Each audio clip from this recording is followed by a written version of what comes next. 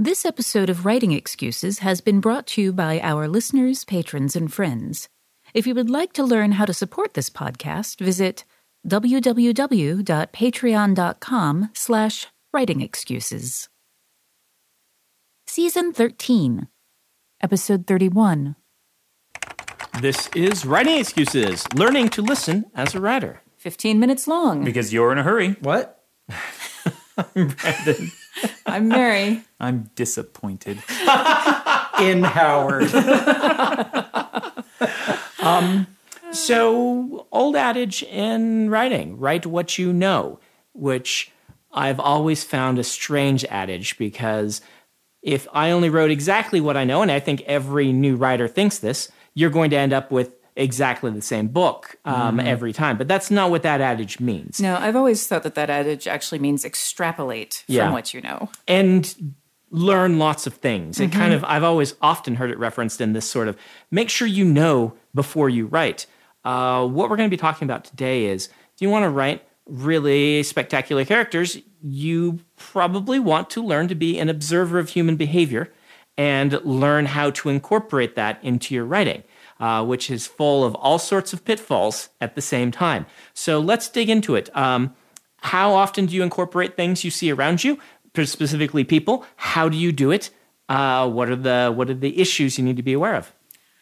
A lot of times I'm doing it unconsciously because it's, just something that I've overheard or seen and it's a mannerism. I don't actually remember where I saw it or picked it up. Other times I do it quite consciously where I will, someone will say something, I'm like, that's really smart and clever. And I have been known to just write it down. Mm-hmm. Do you warn them when you do?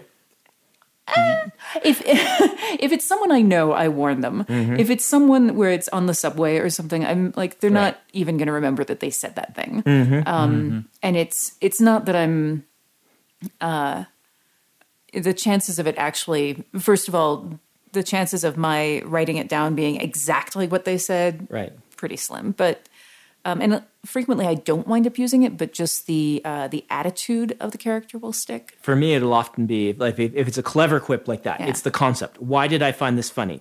A plus B was amusing to me. Yeah. Can I come up with other A plus Bs that are funny in the same way? But sometimes it's the same thing as you just mentioned. I say, that character, that the way this person is talking, that snapshot of a personality is something I want to start playing with in my head until a character will pop out. And in terms of behavior as a writer, I would categorize that more under pay attention than listen.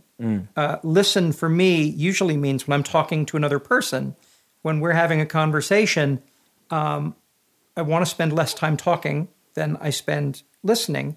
And I don't want to tune out the things that I don't understand. A while back, I just posited a question in response to some silliness that was happening. If somebody in a conversation with you describes an experience they've had that is completely alien to you, what is your reaction? Do you explain it away by telling them they're wrong, or do you believe them because there must be some reason that they're telling you this and continue to listen and maybe learn about something that is completely alien to you? And after adopting that second mindset, after realizing, you know what, my experiences, no matter how old I get, how well-traveled I get, how smart I think I am, my experiences are always going to not include 99% of what happens out there. If I want to be able to put those things in a story, if I want to be able to be a good person, I have to listen and I have to believe, because most people, I mean, when people are telling you about a thing that happened to them or a way that they feel, most people aren't lying about that. They're being honest. Mm-hmm. One of the things that you were saying about the fact that your experience is only going to be, like 1% at best of commonality or overlap. It just reminded me. Do you know where "Write What You Know" comes from? No, I don't. It's actually Hemingway, and I'm going to paraphrase it badly, but he basically said something like, if I pick one thing that I know each day and write a story based on that, I will never run out of ideas, which is a very different interpretation of write what you know. And I think that one of the things for me about learning to listen as a writer is also learning to listen to to your own experience and the places where your experience overlaps with someone else's. That drawing those lines and those parallels are one of the things that can help you kind of unpack stuff. Right. You may not, in other words, know what it's exactly like to be a welder in the 1940s, but you might know what it's like to be a father and build on that commonality and explore the parts that are different while reinforcing the parts that are the same as you build a character. Yeah, and this is something that my mom talks about. So my mom spent, several decades as an arts administrator and would have to schmooze. She was a fundraiser. And so her job was to be an active listener because that is the best way to make someone feel like they are in an interesting conversation, is to let them talk about themselves or the things that they're interested in. But to keep from lying about it, Mom would steer the conversations to those overlaps, those places where the other person had something that she was also interested in.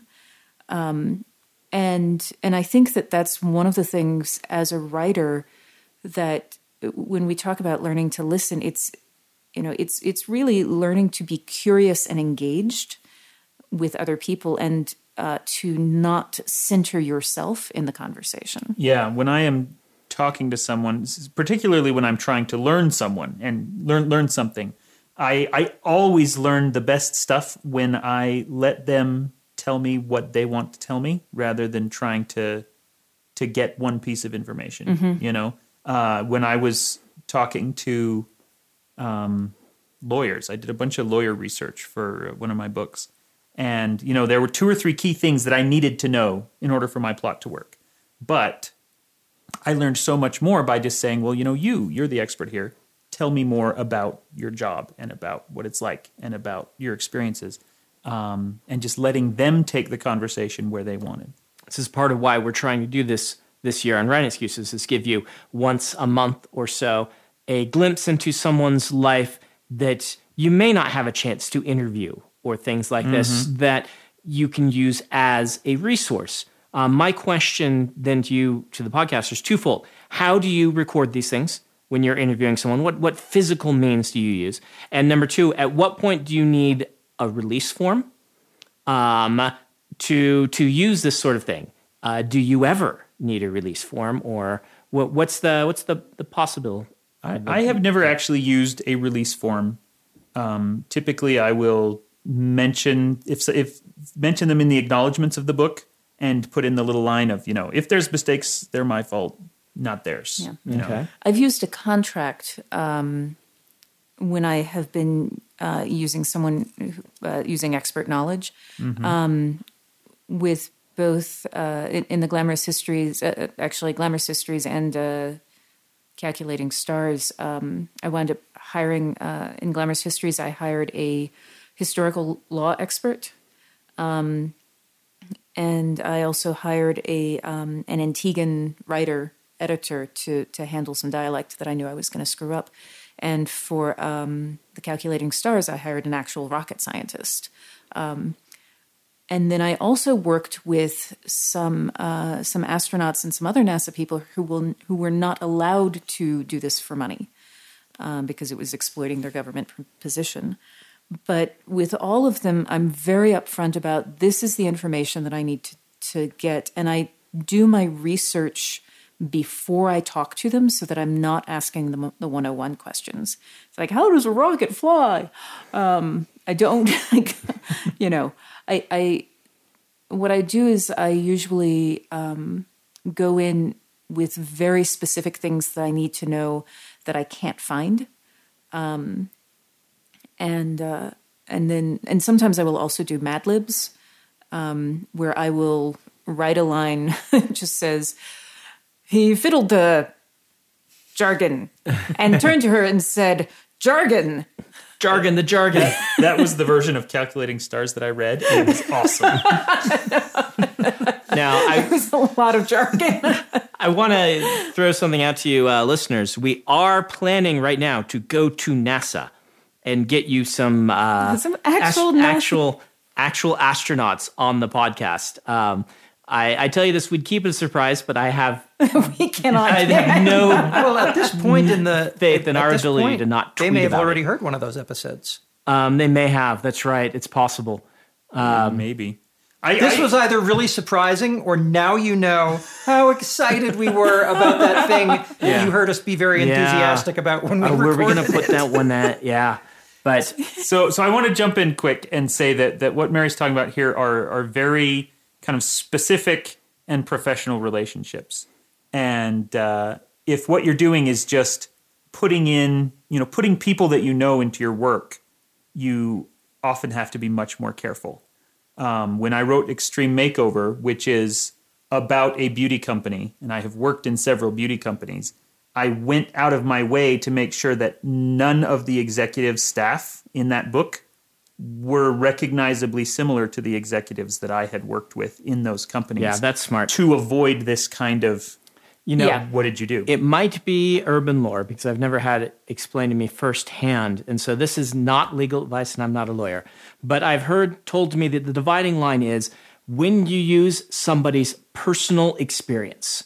Like they tell you a story of when they were in World War II and what exactly happened to them. And then you use that exact story. That is where you're crossing the line into danger territory that you're going to want to have a release. Because potentially, if that person were to decide to write a book about their life in World War II and you have used their story, they could materially prove that your story has wounded their chances of their story selling. When you say this person is a big, interesting blowhard at a company, I'm going to create a big, interesting blowhard like them and write a story, you don't need a release for that. Yeah. So And watch you're not going to get them that to sign line. one. Yeah. Yeah. If they're Yeah. the blowhard. Just listeners, you're right. We did go to NASA last week for you guys. Yeah, this was literally last week. Awesome. But you can tell that we have not been to NASA yet, so we're engaging in When time we went travel. to NASA last week, they had a time machine. Yes. We will have another NASA episode coming up. I think it's when we will go to NASA last when week. we will have gone to NASA. Everybody in your crew identifies as either Big Mac Burger, McNuggets, or McCrispy Sandwich. But you're the Filet-O-Fish Sandwich all day. That crispy fish, that savory tartar sauce, that melty cheese, that pillowy bun. Yeah, you get it.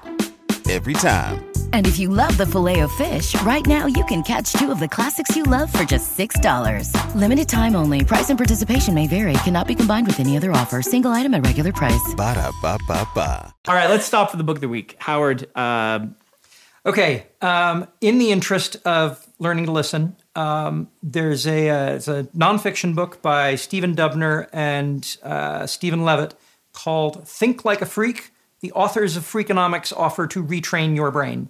And it's a fairly short read. I think it's about a 5-hour audiobook, and it's got a couple of hours of the Freakonomics podcast tacked onto the end of it.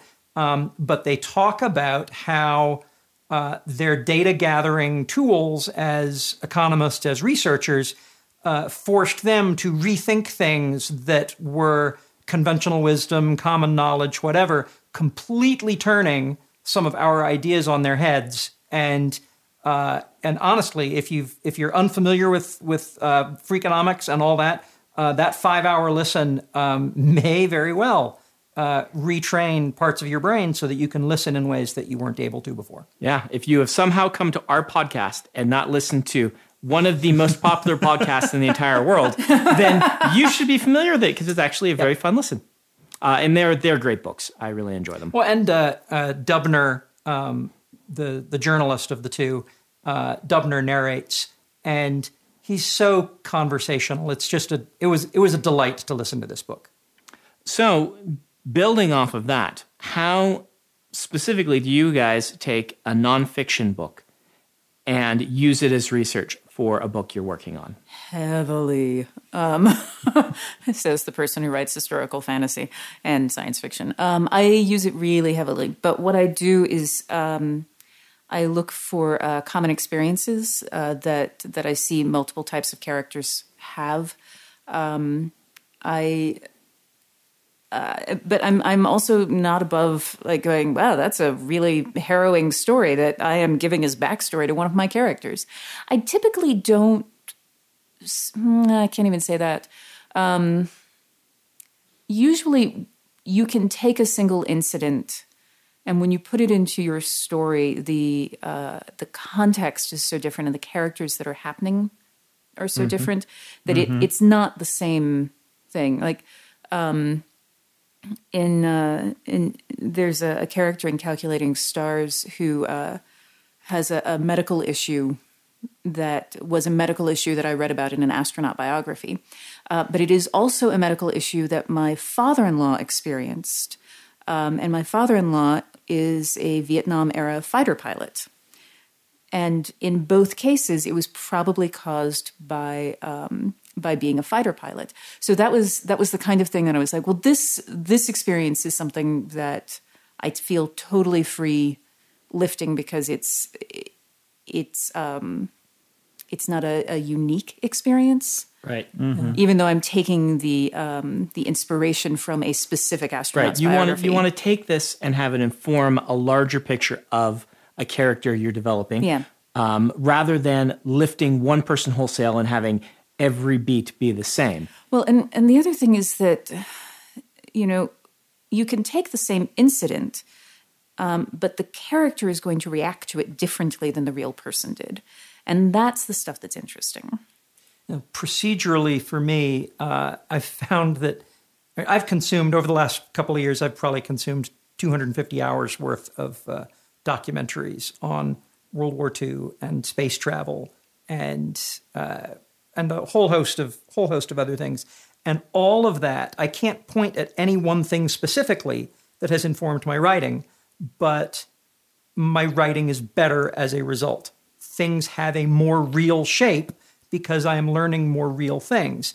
And one of the most important skills I picked up was the ability to question myself before I commit to something in print, where I would take something that I'm writing that, you know what, that's right. I remember reading this in a whatever, or hearing a documentary, writing something down, often, something scientific or mathematical or whatever. And then I'll stop and say, you know what, let's take a moment and Google and make sure I'm using those words correctly. And often I will find out that, you know what, I remembered that incorrectly, and I'm going to fix that now.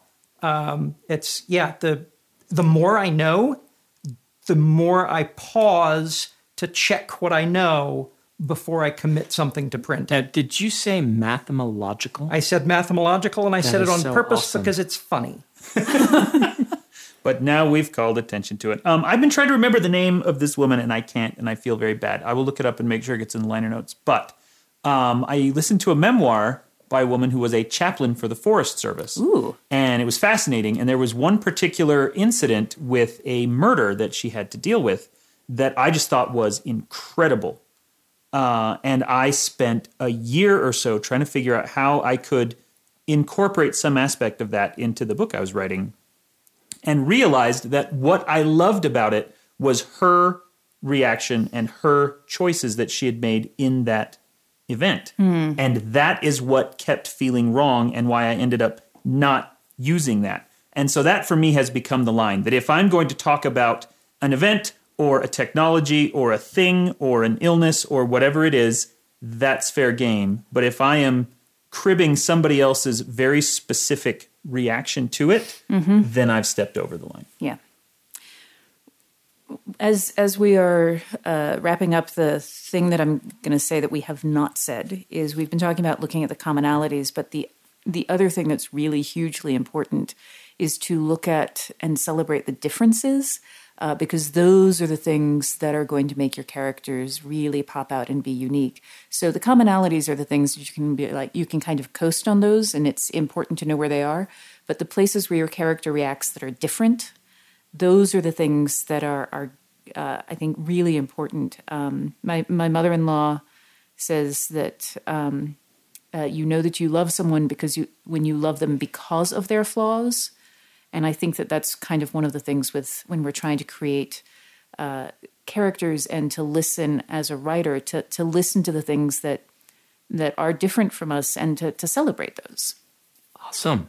Dan, you're going to give us some homework. Yes, we talked earlier in the episode about interviewing people, and so we want you to do that. And it might be a good idea to use a clipboard just so you have something that makes you look a little more like an official interviewer and a little less like a weirdo in a grocery store.